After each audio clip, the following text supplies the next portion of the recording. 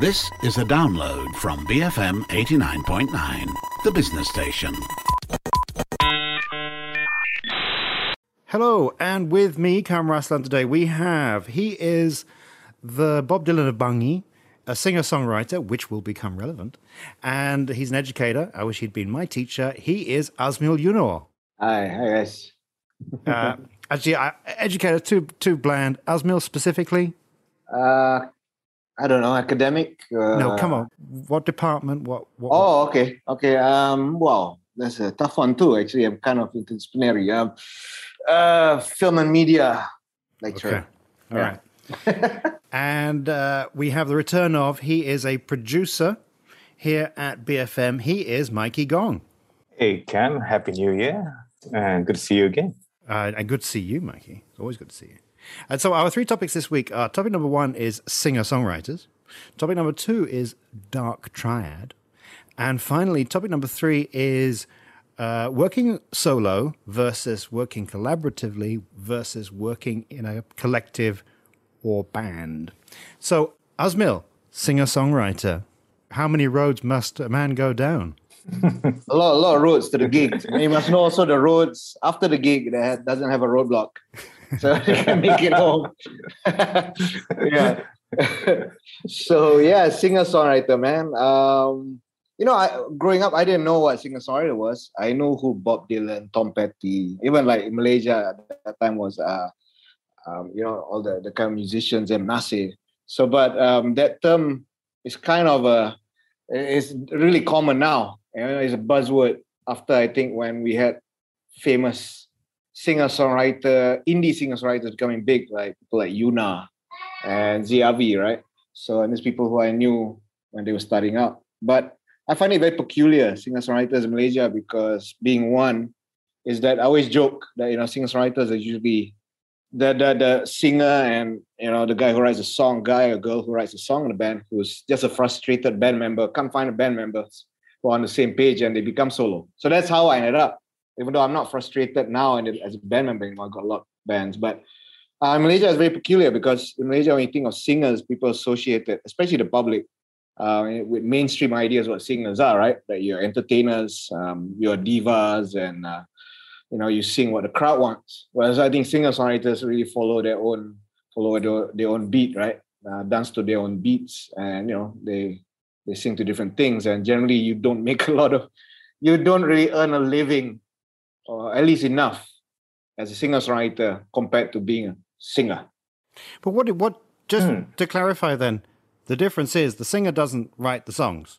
You mean if you just sing? Yeah, most of the time. I mean, so a singer-songwriter sings and writes the songs. Yeah. So I suppose the danger, there's no filter there, right? Sometimes the songs could suck, but you're going to sing it anyway, Sorry, I have a question here. Why would you make more money? So there's a boring ex-banker coming in here.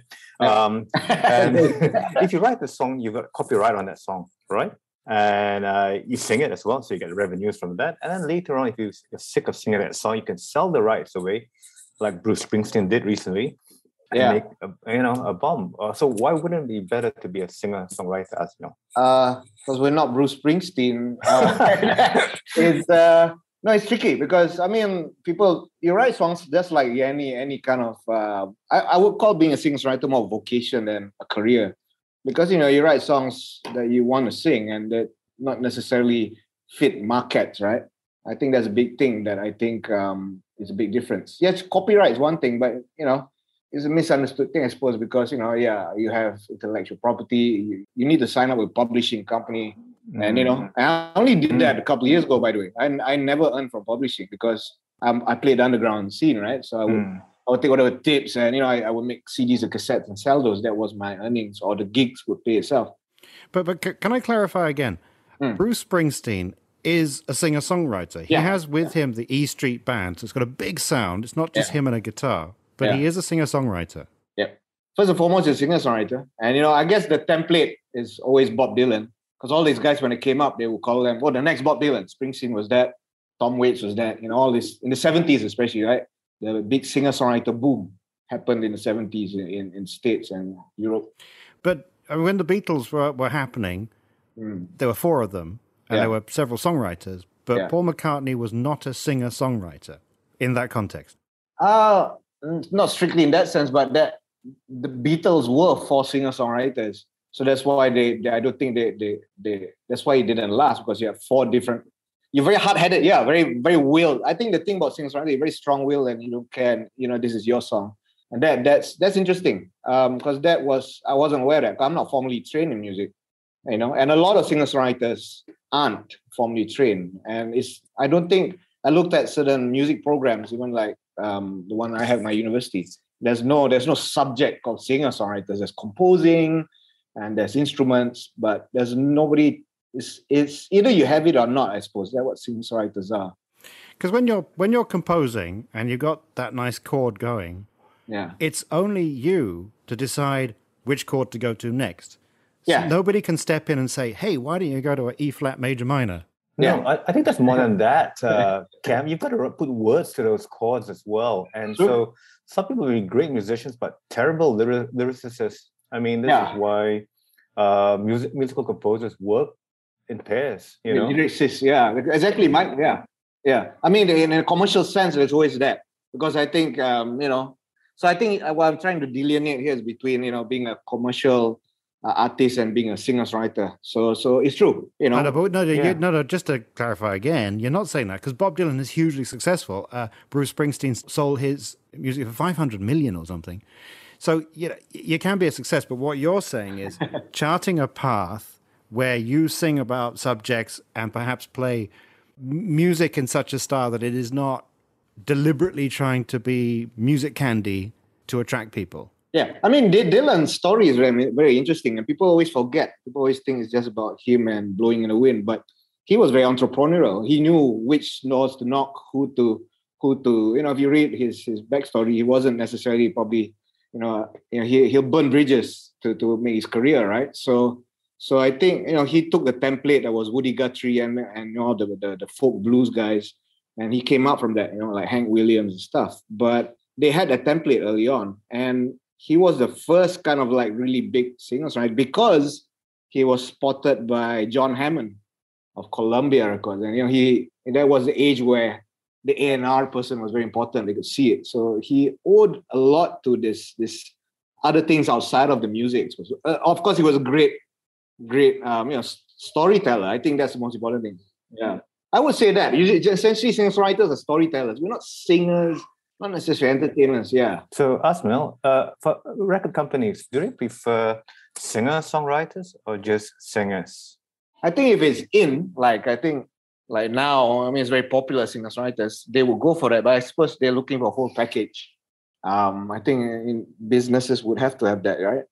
So I think you got to be realistic. If you're an indie singer-songwriter, it's like, what's your X factor? What makes you different? Are you telling something interesting? But of course, it's a dime a dozen now, singer-songwriters. But yeah, it's my template is all those older guys, which I looked up to. Yeah, but let's say, if you wrote a song which, some reason that A&R guy passing through sort of, oh my God, that's great. And they say, okay, we're going to send you to Sweden. You're going to play with Max Martin. We're going to auto-tune your voice, and it's going to be a huge hit. Would you do it, Asmil? I don't. We'll see if I'm in debt. I would. Yeah. They'll have to show him They'll have to show him the money first, Kat. Yeah. The thing about signing, people forget about being on a label is that you're essentially signing in as an employee. Yeah. It's not it's romanticized signing a label, but you're an employee. They give advance, and then you gotta make up that you owe the company that, right? So that's the thing. So thinking about Bob Dylan, Asmil. Bob Dylan in today's day and age, they would definitely auto-tune him 3 times over.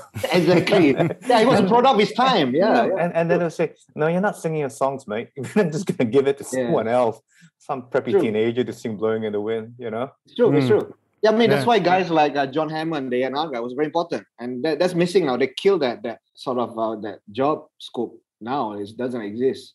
Because they were the ones who would insist, I can see this, Well, before we move on, Asmil, I just want to ask you one last question. So there's you, singer-songwriter. Is there anyone else out there that is performing now, a really contemporary artist that you rate, that you think is doing something, singer-songwriter-wise? There's Brian Gomez. we see ourselves as contemporaries. We're about same age, and we joked when the government changed and Brian said, "Oh, we're out of the job now, bro," because our songs are very topical, right, about what's happening in the news. I said, I just told him back, "Don't worry, man. All governments will mess up somehow. There's always a market," and I was right. So yeah. So I mean, he's the only contemporary I would say that's on the same page, at least topically. And because we're of the same generation, I suppose. Right. So the times they are changing again. Always. And we'll move on, though, to something which might be related, actually. I'm not entirely sure. Mikey, Dark Triad. Yeah, this has been on my mind for the last few months, Cam, since I started reading about it. If for those of you who don't know, the Dark Triad is a psychological term that talks about three, you might call it dangerous or toxic traits in people. They can function individually, or they can actually function together. Scarily, what is the Dark Triad? Well, it's narcissism, psychopathy, and Machiavellianism. And so the question just came to my mind: why don't they teach these things at school or higher education and institutions of higher education? This would have been really useful to know, given the fact that you tend to meet these people who exhibit at least some of these traits in your life, either on a personal level or on a professional. So what do you think, Asmil? Do you think we should teach this in school? Got to ask Asmil. Do you teach psychopathy? Encourage psychopathy in your students? I'll insert it in my banter in between the theories I teach. Definitely, yeah. I don't know about it. The dangerous thing about teaching it is that it can actually lead someone to try to develop these traits. Because the fact is that in his book, Office Politics, the psychologist Oliver James actually says that having elements of the Dark Triad in your personality can give you a nefarious advantage in the workplace. So rather than being something you might go, "Oh no, this is bad," it's like, "Oh, this is good. I'm going to become a CEO one day." Well, let me send it back to you, Mikey. I mean, you said ex-banker yourself. You must have worked with many different types of people in your time. Yes. I'm not going to ask if you're a psychopath, but you must have worked with people who exhibit these traits. Have they gone on to flourish, or do they come to bad ends?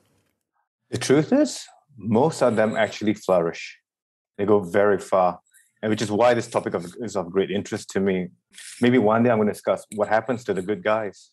They come last. Yeah, by what you're true. saying. It's true. Actually, do only the good die young, as Billy Joel said. But we'll find out in the next installment when I talk more about this. But it's true. I mean, I think what you hit the nerve here is something that's because when you talk about formal education, ethics and morals come to picture, right? And you discuss these things about the scope. But if you look at history, even not just the contemporary world, right? The ones who really kind of break through, you got to have these traits because, well, really, you got to have a certain form of what's the word again? Psychopathy, right? Or selfishness, something like that. Yeah. That to be driven is to have that confidence and charisma. I think that what makes you stand out. You don't necessarily stand out because you're benevolent and you're caring sometimes. So, Asmin, we're talking a lot about music on tonight's show, and what struck me was a lot of band singers and singer-songwriters have a high degree of narcissism. You have to be. Yeah. It's true. It's even worse now with social media, right? If you're singers, right? You go like, "Hi guys," so you have for lunch, and so it's true. It's not a comfortable place to be in, but almost you have to have that quality somehow. Or at least pretend you have that. Yeah. But I got asked just the other day to talk about David Bowie for BFM's Night Shift because it would have been his 75th birthday.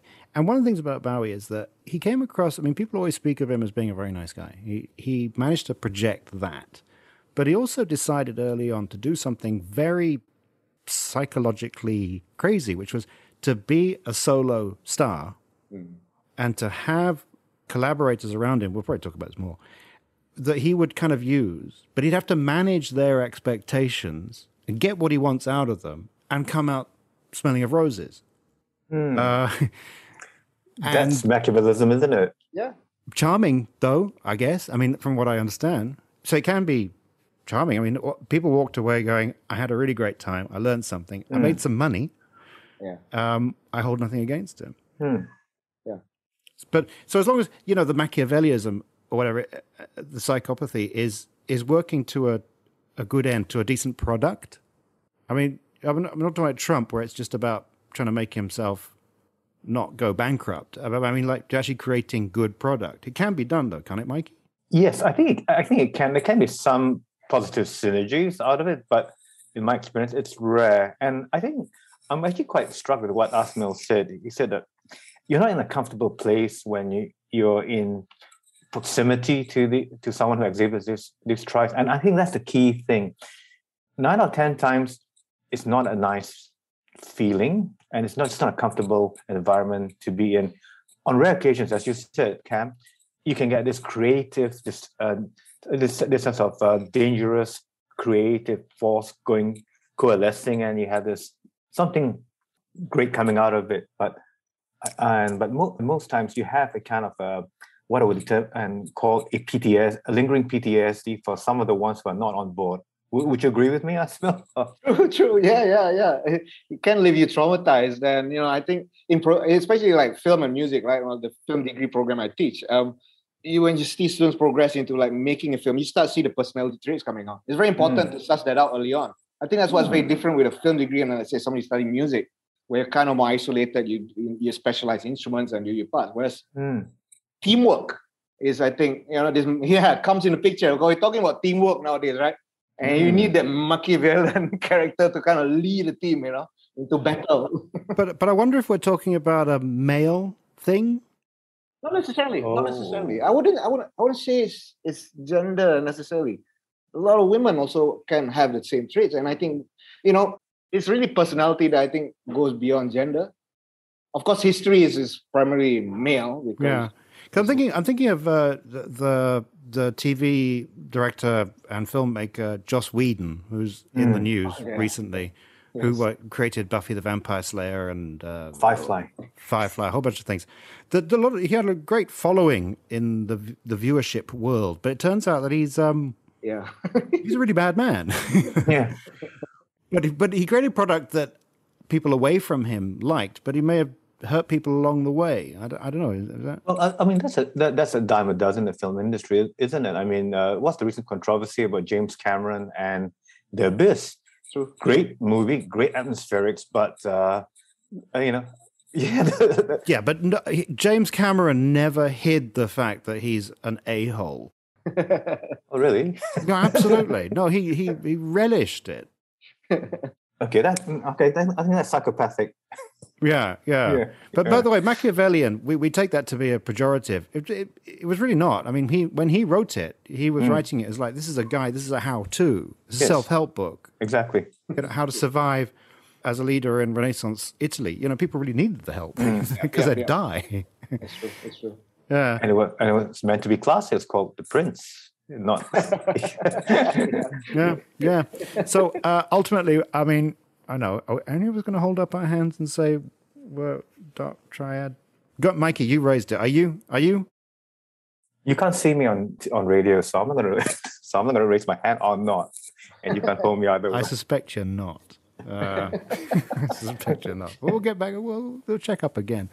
Well, let's move on though, because in a moment I think we're definitely going to be touching on Asmil's topic again, singer-songwriter. But I think we're definitely also going to be touching on the Dark Triad when we ask a question about working solo, collaborating, or being in a collective here on A Bit of Culture, BFM 89.9. And we're back with myself, Cam Ruslan, Asmil Yuno, and Mikey Gong. And now, topic number 3. Working solo versus working collaboratively versus working in a band / collective. Now, this is inspired by the fact that I've watched the wonderful Peter Jackson documentary on the Beatles, Get Back, 9 hours. I've watched it 3 times. Wow. I'm going to watch it again. It's so fascinating because you have an opportunity to look at these 4 really talented people who created this wonderful music, and you can see them creating the work at that moment. Now, we've been talking through the prism of music, but I think that this is true for every endeavor, every walk of life, because Asmil was talking about the singer-songwriter. The the solo artists, perhaps, who can work on their own work undisturbed, create without interruption, disturbance, but also without input, creative input. And so there's a plus and there is a minus, but it can suit a certain psychopathology to have Nice. to have that aloneness. But then you can work as a collaborator where you might be the boss in the situation, as, say, David Bowie was when he was working, and he would get a bunch of very talented people, and he would have to use his words and personality and his acting, really, to be able to coax out of these people what he wanted. Not necessarily what they wanted. They might be great jazz players, but he'd be saying, no, I don't want jazz, I want rock. I want you to give a jazzy rock. So it's how to manage all those egos then. And then there's what I watched with the Beatles thing, where it's a band, it's a collective, 4 equal votes. But inside that, you actually did see that there was one leader, and that was John Lennon. And there's wonderful conversations when Paul McCartney is saying, look, you're the leader, but you've stepped back, and I've had to be the leader, and it's not working. And then when you see John Lennon assert himself in simple ways, like telling people to shut up when they're doing a take, or let's hear that take again, everything suddenly goes smoothly. It's like, oh yeah, the boss is back. We are a collective and we make democratic decisions, but it's a guided one. Now, I'm wondering, the three of us, where do we sit most happily? I mean, I'm going to guess, Asmil, singer-songwriter, you like to work alone. Yeah, I'm a loner, but I enjoy being bands because I meet a lot of friends through playing music. But I also believe that bands can never be a democracy. Even though a lot of the bands I love, like the Beatles, seem like it. R.E.M., they all get equal credit. But being in bands myself, I realized that, yeah, somebody's got to step up. I have one of my experimental bands where when we play together, I really want to step back, because I want this to be collective. But I find most of the time, one of us got to step up. And it's always me because I have the most kind of like experience, I suppose. But for me, because the collaboration isn't just within the band unit, but it's also with like who else you collaborate to make the album, the engineers, the producers. So for me, as a solo performer, I collaborate with friends who have the know-how. They can co-produce, the engineers. But at the same time, also, if I play as my solo self with a band name attached, I think it's quite clear who's the boss. And I think that makes it easier. There's no tension. They know that, this is my show. But when you have a band name and, none of the individuals' names are there, there's assumption that, no, this is all for one for all. So the ideal, for me, the idealistic side of me is that, bands should always be, equal parts. But there's also a reality I realize about personalities and people is that bands can't be democracies, It's tough, yeah. Mikey, are you a collaborator, soloist, band member? I'm a bit of both, actually. I see it as the tension between chaos and order. So, for example, in a band, my impression is that you've got all this creative energy that needs to be harnessed. You're going to just go into the ether if you don't get some order there. So I think I understand what Asmil is saying. Someone has to step up and order the tribe around. This is all very tribal, right? It is. Okay. And you organize it that way. Someone knows how to make the fire, someone knows how to hunt the animal, and someone knows how to, find the spices, or speak to the sound engineer. So it's always interesting that one person will move up to the front. That person's name will usually not mean, even if it's not on the band, will be associated with leadership and the creative driving force behind that band. But it's always fluid, though. The dynamics are always fluid. So you're always on shifting ground. Let's say with the Beatles. In 1965, the best songwriters are Paul McCartney and John Lennon. They create all the content. By 1970, George Harrison is coming along, and he's writing better songs. So you might be saying, okay, we just want to create good product. We believe in good product. Put out music that's just going to wow people. But then also the egos will be like, yeah, but this young guy who was always the junior partner is now the star. And so, I mean, Asma, you're saying you hate bands, but because it's fraught with danger. No, I don't hate bands. I love bands. But I think that's part of the fun.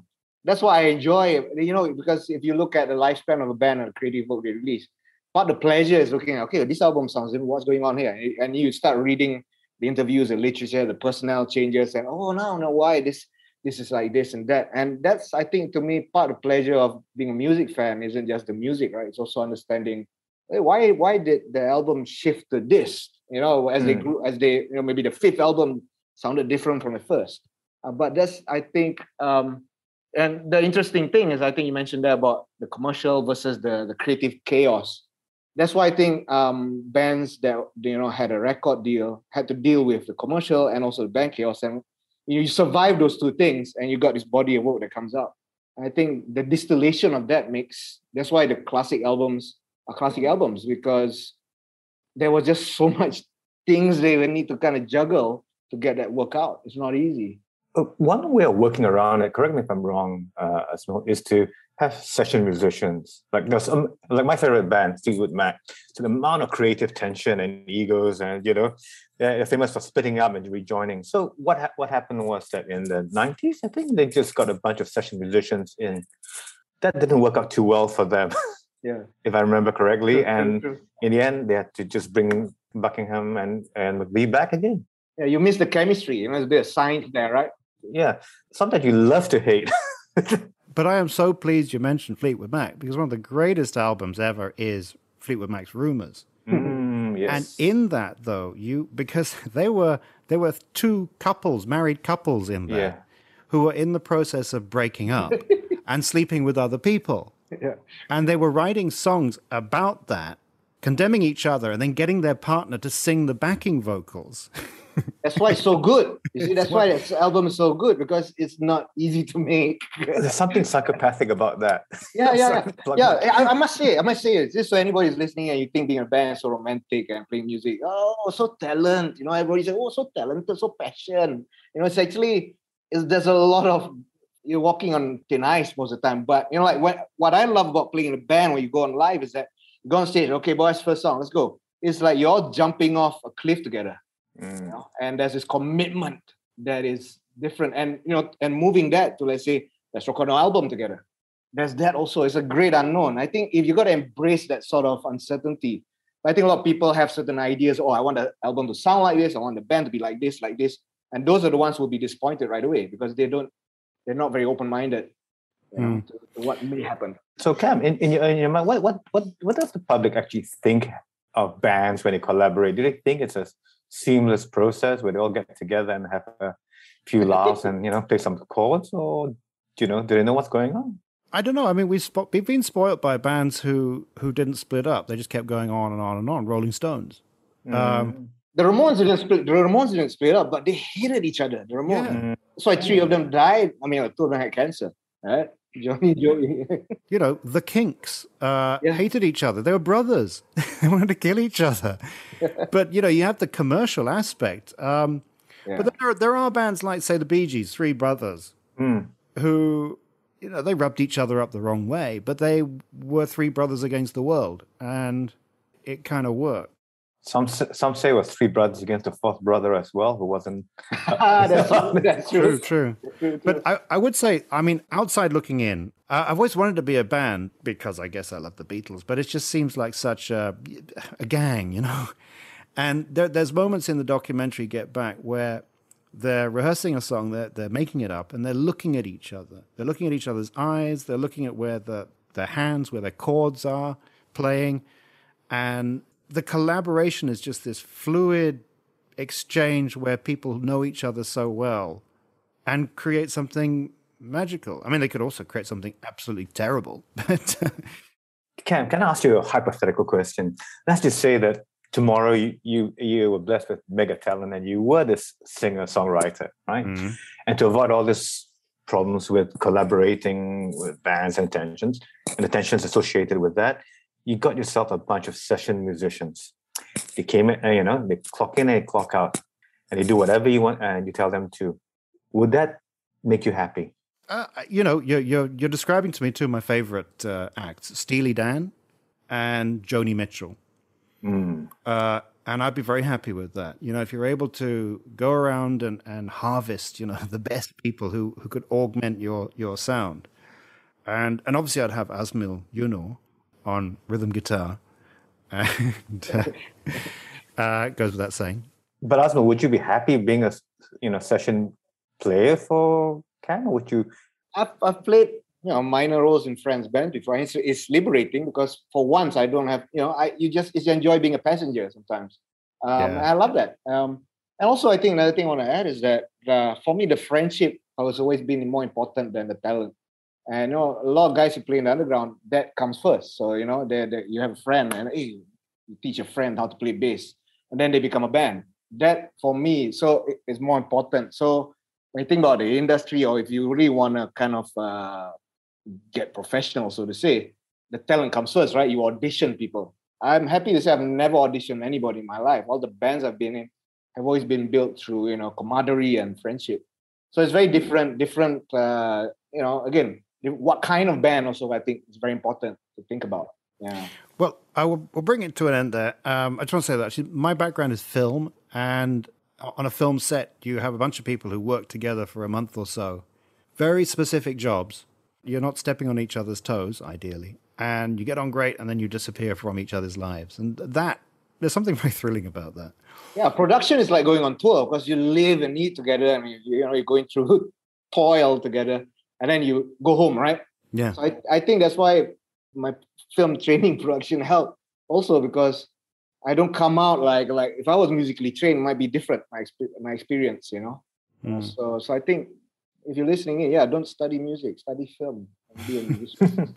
And study film with Asmil Yuno. Oh yeah, sign up. Okay, we're going to move on though. Going to move on now to the final part of the show, recommendations. We recommend something that we think might be of interest, and Asmil goes first. All right, I want to recommend this album by one of my favorite bands. Again, the band's called Okkervil River, Okkervil space River, and brilliant singer-songwriter. His name's Will Shelf, and they're still around as a band. Again, he made 2 albums that are very conceptual about exactly this, about being in a band, playing music, and very self-referential lyrics. Brilliant lyricist. So the album I want to recommend is called The Stage Names. So check it out. Okkervil River, The Stage Names. It was an album that was made back in 2007. So where are they from? The States, yeah. Yeah. So that the album that came after this also is brilliant. But anyway, this is the album I think kind of nails it. And the first song is just to give you a bit of a teaser here. The first song's title is "Our Life Is Not a Movie, or Maybe." That is the first song on the album.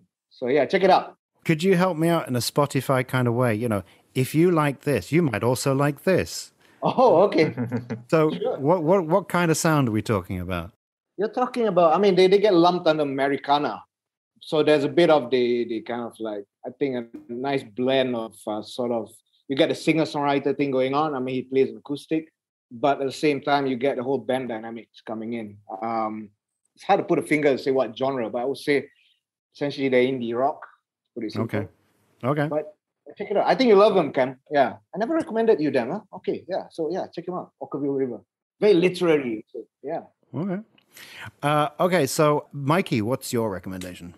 Okay, I'd like to recommend the YouTube video channel Sprouts. That's where I found the video on the Dark Triad, and they've got a whole list of videos about psychology, pedagogy, and and child development. So it covers various topics like the Dunning-Kruger effect, or operant conditioning. From B.F. Skinner. So at the very least, you'll learn something in a few minutes, which will make you either a hit at parties or a really boring person to speak to. Nice. I really want to do Dunning-Kruger as a topic one day. Mikey, perhaps we could do that. So what's the name of the channel again? Sprouts, as in bean sprouts. Okay, cool. So my recommendation is actually similar in a sense to Mikey, in that it's a way to sound clever in a shortcut way. It's always looking for that. It's a series of podcasts called the New Books Network, NBN. It's kind of academics, interviewing academics who've just written a book, and it's split up in many, many channels. New books in Southeast Asian studies, new books in military history, new books in Eastern European studies, you name it. And they're constantly creating books where they have really good conversations with the authors. And I've bought several books on the back of that, but then also I've listened in and I thought, that was really fascinating. I don't even need to buy the book now. So, and I've spoken, with authority on the back of something I just listened to in a podcast. So, New Books Network, it's fascinating. I listen to at least one a week if I possibly can. And all sorts of topics. You name it, they got it. And it's a podcast, right, Ken? Yeah, podcast. And it's free. And it's just this gift. It's like, my God, people are just putting that stuff out there. I'll make brilliant stuff out there, right? Yeah. It's crazy, man. Yeah. Okay, well, that brings us to the end of this week's show, and the three of us, the band, the Bit of Cultures, are going to play out with their classic hit. I can't imagine. Could we be in a band? You can. I'll put you into shape. Yeah. I've got enough hair to be in a band. Let me be the Machiavellian psychopath. Oh yeah, no, I'm gladly. No, I think I've got that one picked up. You'd be our leader. I'll play bass. Yeah, and then one day I'd walk in. It's like, I've got this song. It's called "Let It Be," and it's like, and you'd be like, "What?" We'll need a lawyer after that. Yeah. Okay, well, that brings us to the end of this week's show, and only remains me to thank Mikey Gong. Thank you. Thank you, Cam. Thank you, Asmil. And Azmil Yunor. Now, Azmil, do you have any gigs or whatnot that you would like to tell us about that we need to know about? Oh, not this month, man. But in February, something's happening. But I just played a gig last weekend, so it's my first gig of the year. So I haven't planned it out yet. But yeah, just check my Instagram, folks, at Azmil Yunor. And I won't spam you my lunch. I'll only tell you when my next gig is. Okay. Well, great. Well, thank you very much, guys. And thank you for joining us. And please join us next week for another edition of A Bit of Culture here on BFM 89.9. Thank you for listening to this podcast. To find more great interviews, go to bfm.my or find us on iTunes. BFM 89.9, the business station.